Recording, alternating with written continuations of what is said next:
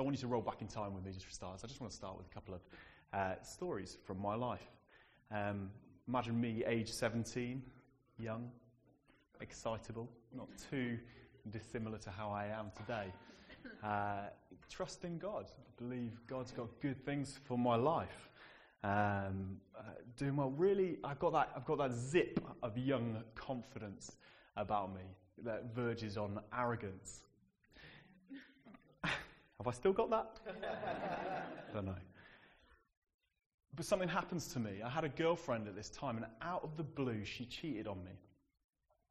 And I'll tell you what, in my young formative life, in my young years, this knocked me like no other event in my life.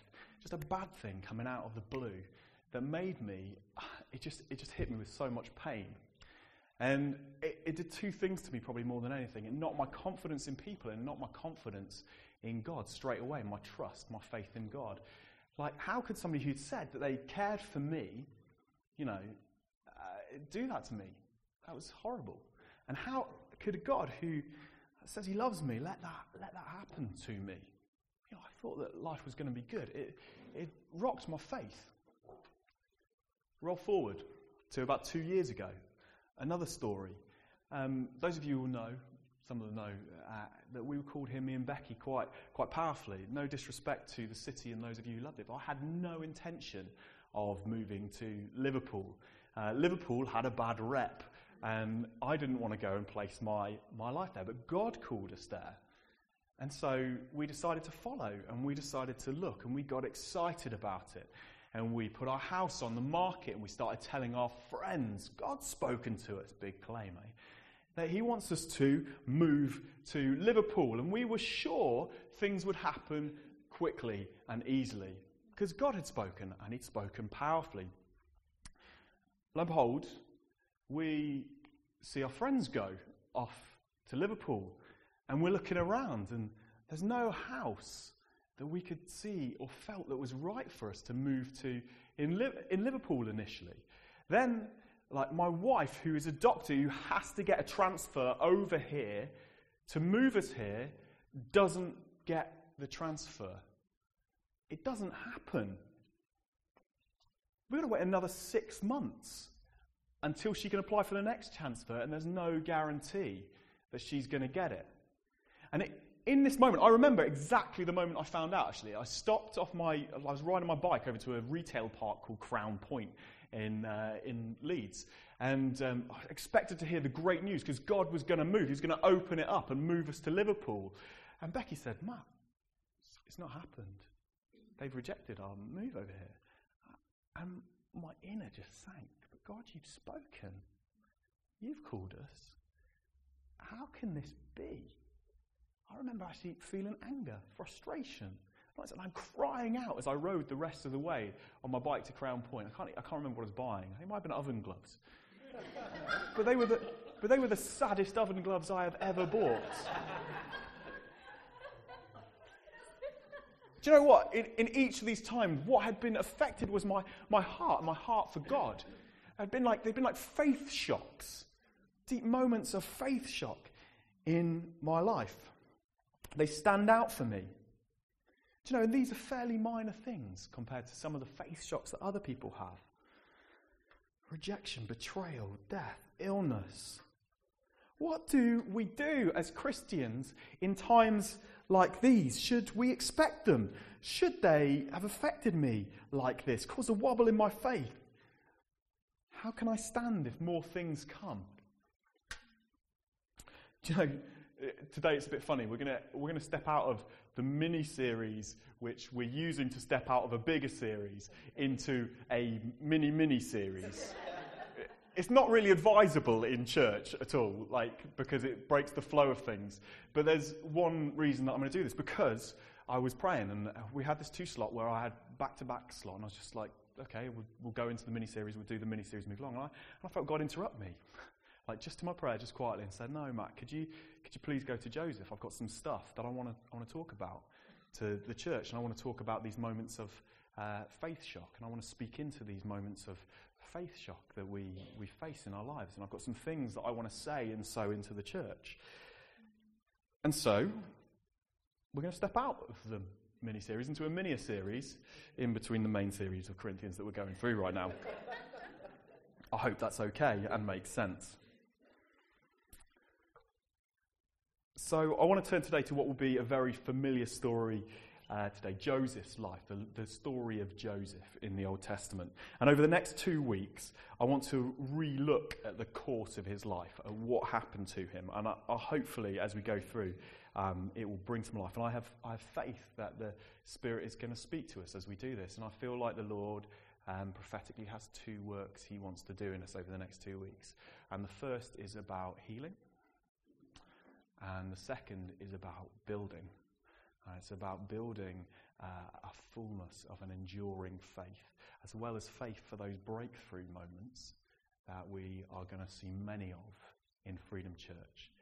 He wants us to walk a life of faith in him that endures. And I feel like he wants to use the story of Joseph, the narrative of Joseph, to freshly build some of those into our lives. So I'm just going to pray again, if I might, before cracking on, just that the Spirit would move and, do what he has to do if I've heard correctly here. Would that be all right? Yeah. Spirit of God, we thank you that you're with us. We thank you that the living God is active amongst us. And we thank you that the Word is the sword of the Spirit. It's the tool you use to cut into our hearts, Father God. So when we are reaching out into the world, you are reaching into us, changing us, leading us, encouraging us, drawing us to truth, challenging our minds, aligning them with you and your story and the way you see the world. And Spirit of God, I want to pray that you would do that work in us this morning. Would you move amongst us, Lord Jesus? Father God, would you shape us? Would you lead us? You're our King. You're our leader. Come, Lord Jesus, I pray.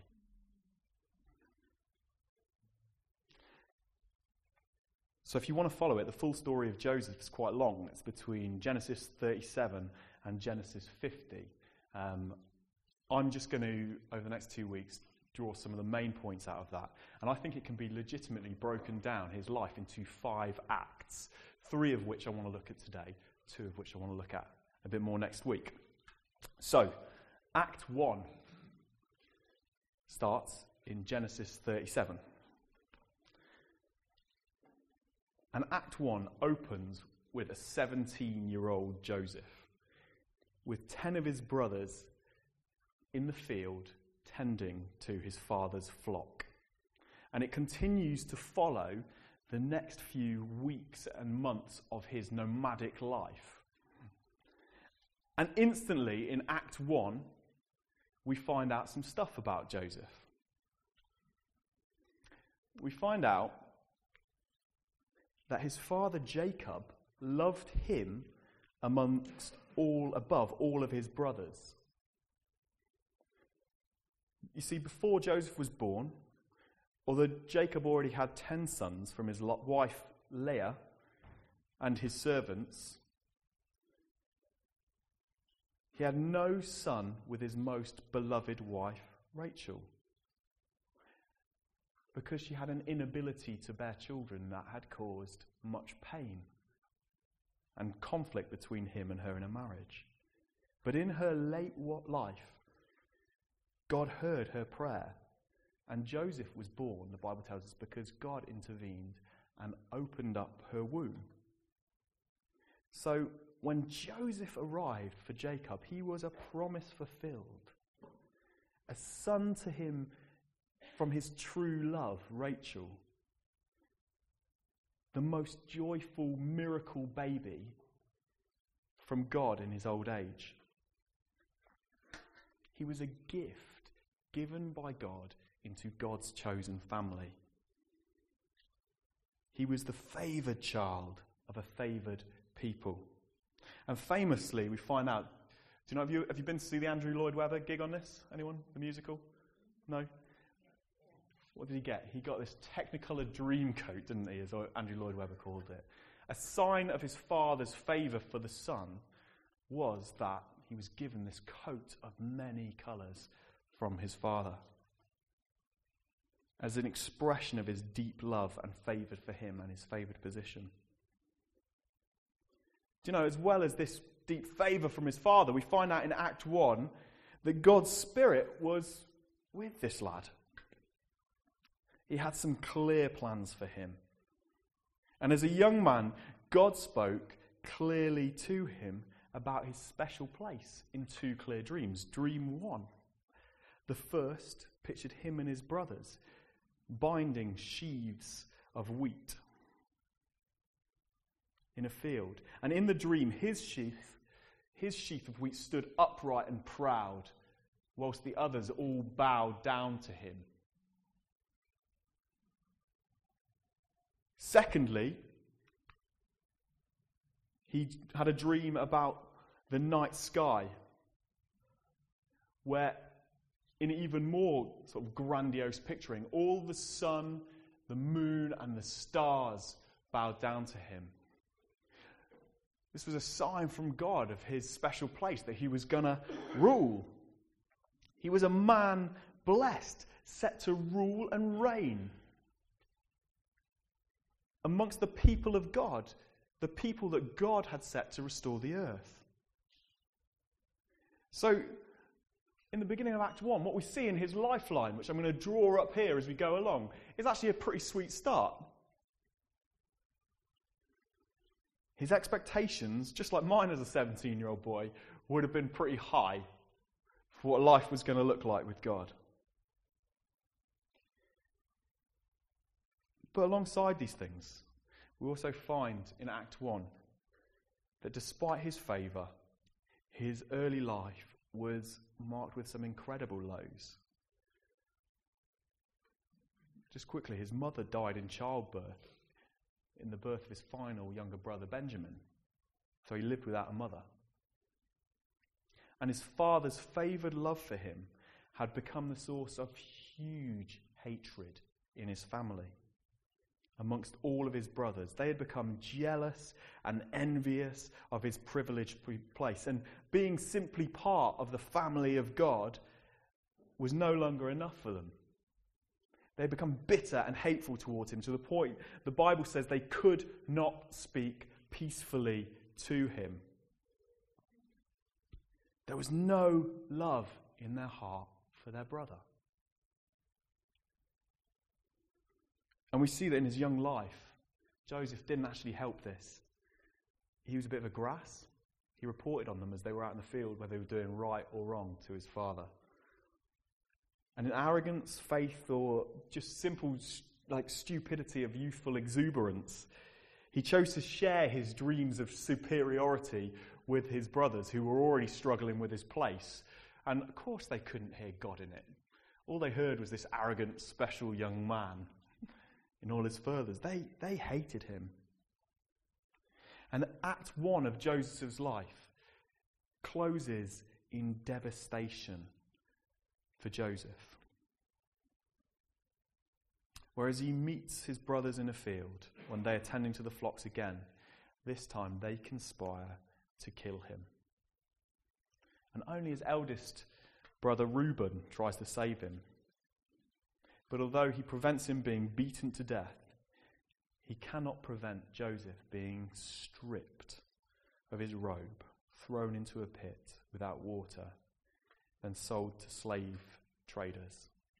This young man of promise in the first act of his life goes from being in this place where all his expectations are for goodness and health and glory, to being a commodity.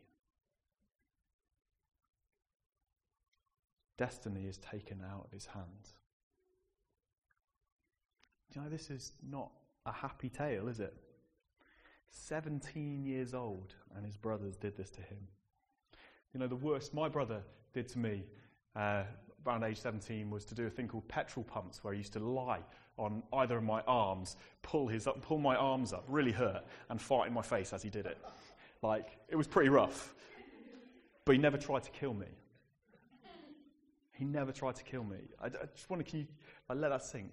Having your own family members try to murder you and selling you into slavery because they hate you that much. But hold on a minute. He is clearly a man blessed. He's clearly a man chosen. There's no two ways about that. He's clearly a man called by God. And in the first act of his life, he experiences the absence of his mother, hatred from others because of the love of his father, mockery and rebuke, we're told, when he brings these pictures to his family, even from his father who loves him. The thorns of his own foolishness, and having the entire course of his life rocked by those who should have loved and cared for him. And in the day, you've got to realise this was his entire security network. It's totally taken from him. All his freedom, his status, all his hopes and dreams. Facing future as a slave owned by another. Everything to nothing in an instant. He was completely bankrupt. That's Act 1 of this young man's life. And if we see it, bang. Wow. That's some hard stuff. Surely it has to get better for this young man.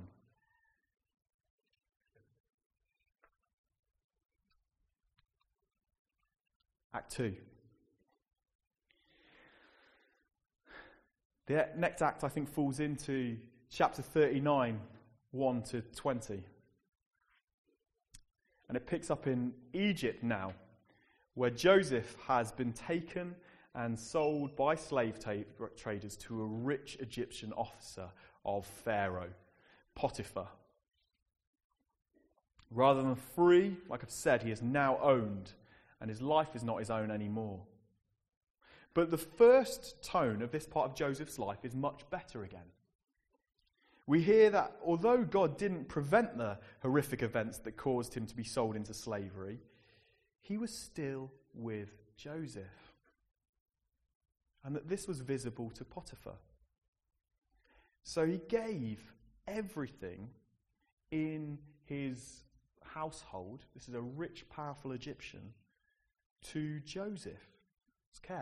Joseph became governor of the whole place. He became overseer of the household. And Joseph made a name for himself in Egypt. We're told that he became a successful man, despite being a slave. Surely his life could not sink again. Surely this was the start of the just upward flow that he'd always expected with God. But in the midst of all this favour, what we see was that there was a wolf waiting to devour him. As Joseph had grown into his early 20s, we're told he's also grown to be a handsome man. Normally not a problem. But what we find out is that Potiphar, his master, had not married a faithful woman. And as Joseph grows in looks and status, we're told he catches her eye. And repeatedly, this wealthy woman, this powerful lady, tries to seduce Joseph into sleeping with her. Day after day after day, she tempts him to lie in her bed.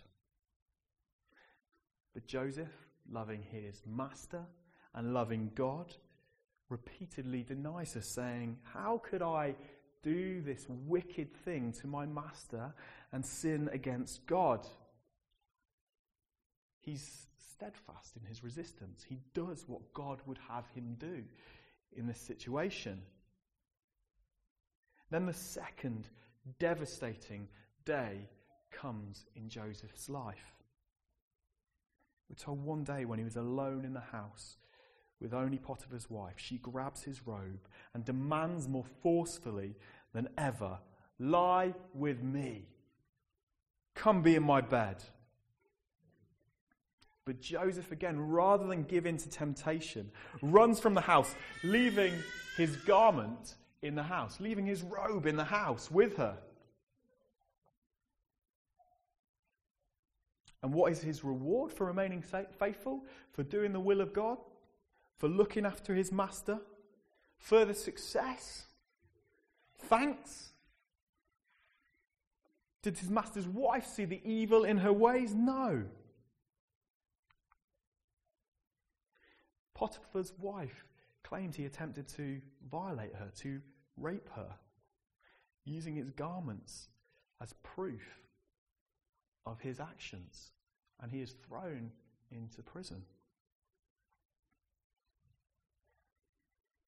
Act 2 then closes with Joseph worse off than ever. No longer a slave, but a prisoner. No rights or success whatsoever. Why? Because he sought to do what pleased God in the situation. Yet rather than receiving from deliverance from Potiphar's wife, on top of being nearly murdered by his brothers and thrown into slavery, by the time Tom's not here, by pretty much the time he's around Tom's age, we're talking early 20s here, maybe slightly older, he is also thrown into prison and falsely accused of a sexual assault. How do you think you'd be holding up by this time in your life? In Act 2, he suffers false accusation. People not believing his version of events, not seeing him as trustworthy. His name is entirely ruined. Everything that he has gone for a second time. He's essentially been labelled untrustworthy. He has no freedom.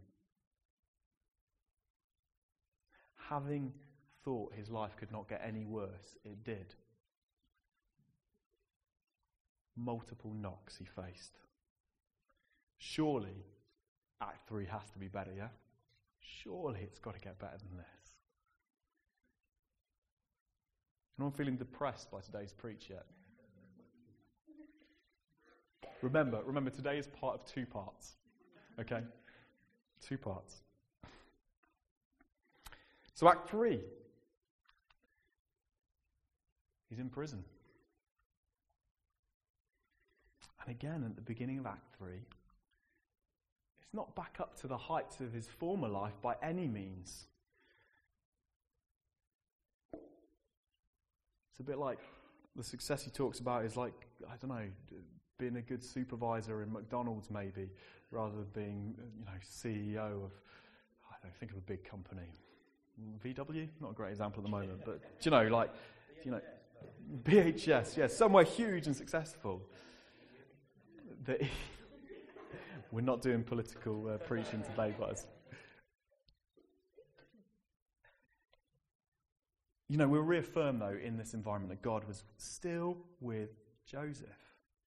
Still with Joseph. And again, in this environment, away from everyone important in the world's eyes, he prospers.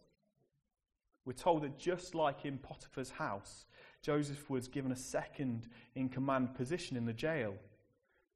Everything in the jail, once more, was in his command, and he was trusted by the head jailer to run the prison without any oversight. And what's more, in this setting, in this low point in his life, we see some amazing acts of God happen in his life. Here, God uses Joseph's gifts of understanding dreams remarkably. Whilst in jail, 2 prisoners who were of high position in Pharaoh's house are put into disgrace and sent to the prison. One was his chief baker, and one was the chief cupbearer to Pharaoh, who in particular was like a chief advisor. He didn't just take the cup to Pharaoh's lips. He was in a position of great influence in that place. He would have had his ear on many matters. And one night, each of these men, whilst in jail, has a disturbing dream that they cannot interpret. The cupbearer dreamt of a vine with 3 branches that bore ripened grapes. And then he pressed these into a cup. He dreamt how he pressed these into a cup and put it back into Pharaoh's hand. The baker dreamt of 3 baskets of bread balanced on his head. The uppermost of these baskets had all kinds of baked goods in them for Pharaoh, but birds were eating out of the top and eating the food from the basket. And Joseph, trusting God implicitly for an interpretation, tells them that these 3 baskets and 3 vines mean that in 3 days Pharaoh was going to pronounce judgment, final judgment on them. But where the cupbearer, lifting the cup to Pharaoh's mouth, meant that he would be restored to his former position of confidant to Pharaoh, the most powerful man in the land. The birds meant that the baker would be hanged and that the birds would eat the flesh from his bones. Nice. Imagine giving somebody an interpretation to a dream like that. And 3 days later, when Joseph's interpretations miraculously prove completely accurate, Joseph, knowing the hand of God in this moment, sees his opportunity and tells the cupbearer his painful story of being forcefully removed from his father's household and sold into slavery, and being sold into jail despite doing no wrong. And knowing the cupbearer's position and influence, with the one power that can acquit him of his crimes, Pharaoh's word, he pleads with the cupbearer, "Please remember me before Pharaoh." Surely with all of these miraculous things happening around him, surely with the presence of God there with him, God would pull him out of the pit at this point, surely. Right? No. In Act 3 of Joseph's chosen life with God, his life ends with these words. The chief cupbearer, however, did not remember Joseph. He forgot him. He forgot him. And Joseph,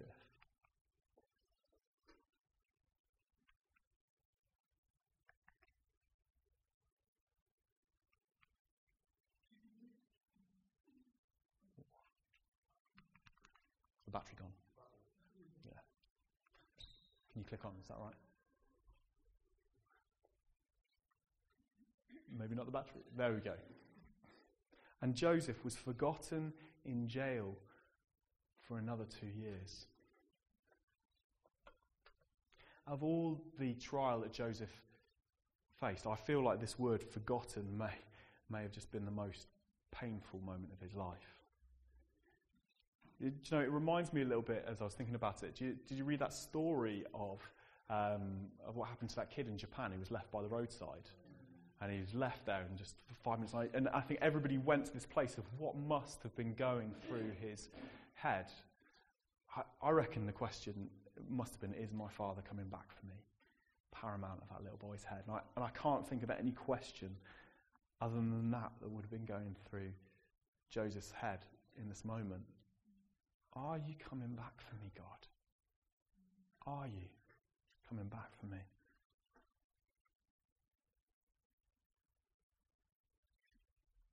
There's no violence in this chapter, no big betrayal. But I bet you that was the moment where he almost broke.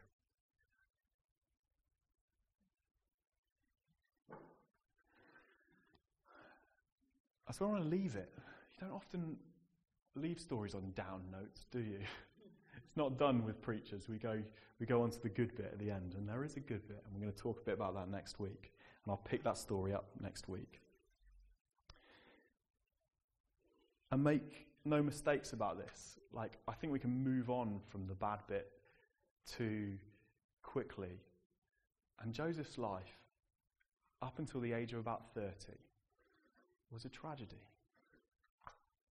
An absolute tragedy. 13 years here, he faced some incredible hardships and difficulty that make what I have faced look ridiculous. Even though we clearly see that he has a deep relationship with God, has been given a real purpose in God, he receives crippling blow after blow after blow in his life. And yes, like if we know the story well, we know that things change. But there is something I believe that God wants to nail onto us and sow into our foundations about the Christian life through the first 30 years of Joseph's life that I don't want us to move too fast on, which is why I want to rest at this point today.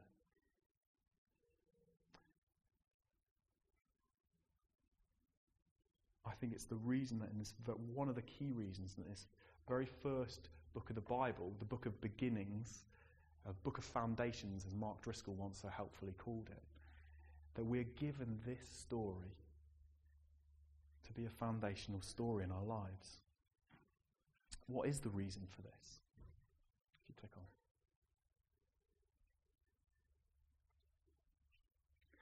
Is it just to show us that actually God is a bit mean and doesn't look after us? Is that what we're to learn from this? Well, absolutely not. It is instead to dispel a very dangerous myth and prepare us and to give us right expectations of what a life of walking with God looks like. So, if you click on, what it teaches us, and once more please, is that life does not and has never looked like this for Christianity. God never tells us it is going to be plain sailing, always improving, super duper. That's not it. That is a mistake this life shows us. And he wants to protect us from this thinking. Joseph's story, as a foundational story, protects us from this thinking because we see what a life with God looks like. Instead, it's Joseph's example and many others in the Bible tell us that a Christian life, a life with God, looks like this. It is a life that will have many weathers. The sun will shine sometimes, the rain will come, the storms will come, there will be hardship, there will be difficulty. God wants us to expect, wants us to understand that those things will come as part of our lives, but that does not remove him from being with us.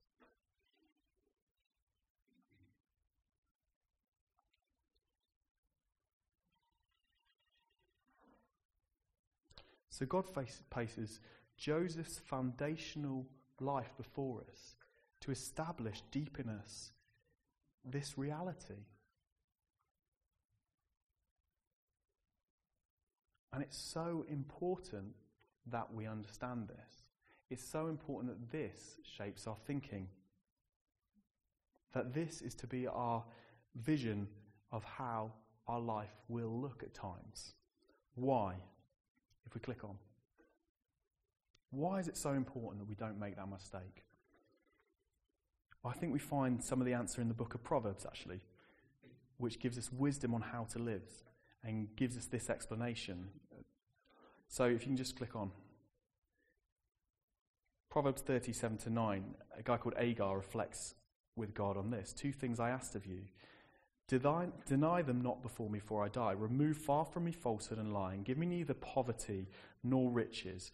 Feed me with food that is needful for me, lest I be full and deny you and say, who is the Lord? Or lest I be poor and steal and profane the name of my God. Click on. Proverbs 13:12 says this. Hope deferred makes the heart sick, but desire fulfilled is a tree of life. What are these pointing to? They're pointing to the fact that these highs and these lows of life, and where our expectations in this last one for life are not met and our hopes, don't just affect us externally, but can, like they did with me in my initial stories, deeply damage the central link between God and his people, our faith and our confidence and our heart in him. It's an idea that is reinforced in the book of Hebrews, where Paul encourages believers not to let the trials of life cause them to shrink back and be destroyed, or to lose their confidence in God. These things can affect our faith, our trust, when we face trials of many kinds, when we are not.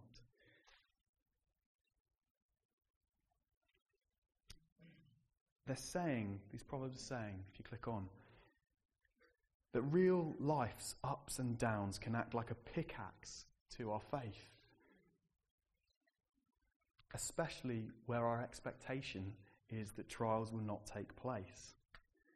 Where we start with a golden, childlike faith, an enthusiasm that the days of God has set before us will be full of good things. But over time, events, incidents happening could cause our trust in God to shrink, to be hacked away at. Loss, hardship, failure, illness, blow by blow. They etch into the purity of our trust in God and his story for us. Our confidence in him and our goodness can shift, sometimes without even being aware of it, until the golden faith that started at the beginning when we met with Jesus, when we knew his security, when we knew his changing power, has slowly but surely ebbed and etched away. Just a shadow of what it was before. Can you click on? And if our belief in God was that he was always going to send us on an upward curve in life, that everything was going to be in smooth sailing, it can be crippling to our faith, heart, and our relationship with him. Through these trials and issues and trust, our faith and trust and confidence in God can become one of those mansions we see on restoration programs, where something that used to be beautiful now looks a little run down and battered. The colours are less vibrant, the mortar a little cracked and crumbling. And sometimes we call this maturity and realism. But what's really happening is that we're not taking God at his word anymore. We don't really believe that God is with us in all area of our lives. And if this has happened to us, things like church attendance, it doesn't become about being in a community that trusts God anymore, meeting him with great joy and expectation. It's going through the motions because we think, what's the point? And little by little, these lows build up a body of belief that God is not trustworthy. Does that make sense to you? Have I communicated that okay? And do you know what? In all honesty, I would say that what I've just tried to communicate there is one of the biggest dangers in the Christian life. I think it's one of the biggest challenges that I've faced in my life, that little by little I look at these low points, these hard points, and they become the story that I tell myself about life. And my faith in God slowly moves to being a bit more trusting in myself. And those people that I've seen move away from God in my life, that would be primarily what it's been about. Has that been some other people's experience? Yeah, some nods.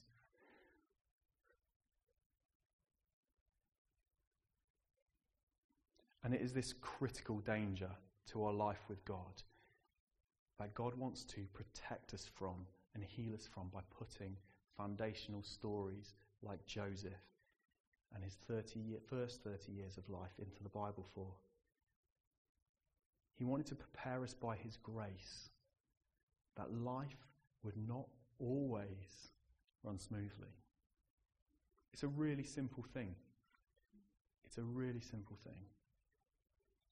But it's a really important thing that we know that when they hit, it does not mean that God is not with you and that God is not good. He always told you that these things were to be expected in your walk. Why am I closing? This is it. That's the point I want to communicate today, and I want to run deep. And next week we're going to look at Joseph's response to these trials and what we can learn from these. And how Jesus fits into these trials. So if it feels a little incomplete today, that's why. Because it's one of two. But I believe that just through this 30 years of life, there's two things that the Spirit wants to heal us from today. One, he wants us to heal us from anywhere we recognise the good life model of God in us, where we feel like actually maybe that seeped in a little bit, that belief that actually life was always going to be cruisy and easy from being with God. And set just in you afresh, look, there will be highs, there will be lows, but I am with you. But I am with you. And that God, when you're going through highs or going through lows, it never means God's forsaken you. But secondly, and most importantly, I feel like he wants to speak to us about faith shocks that have had a lasting effect in our lives. And he wants to restore the rooms of our mansion house and bring us to faith, restore us to faith in places that have caused us to lose faith in him.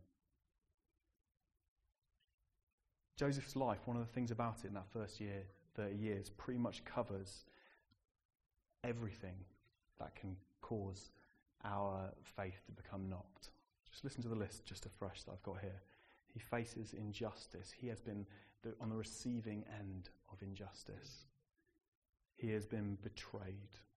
He has been attacked. He has known death in his life. Separation, unwanted separation. He's known suffering for doing what God wanted. He's known unmet hopes for a time. He's known ruin, and he's known prolonged waiting for God to act. And I just want to allow a bit of space for God to come. And I just wanted to ask you, just in a time of the Spirit, just to reflect today.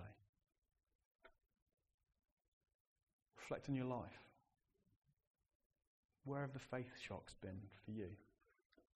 Where have the things that have taken that golden faith? What have they been for you? They'll look different for everyone. And have those impacted on your trust in God? Just a moment's time between you and God here, where the Spirit is present.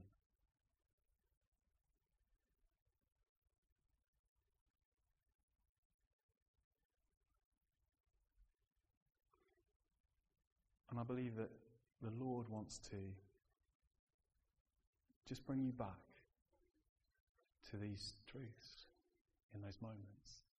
Listen, a life with me always has those ups and downs, but I am with you, and I have not forsaken you. Allow the biblical narrative of Joseph to guide you in that.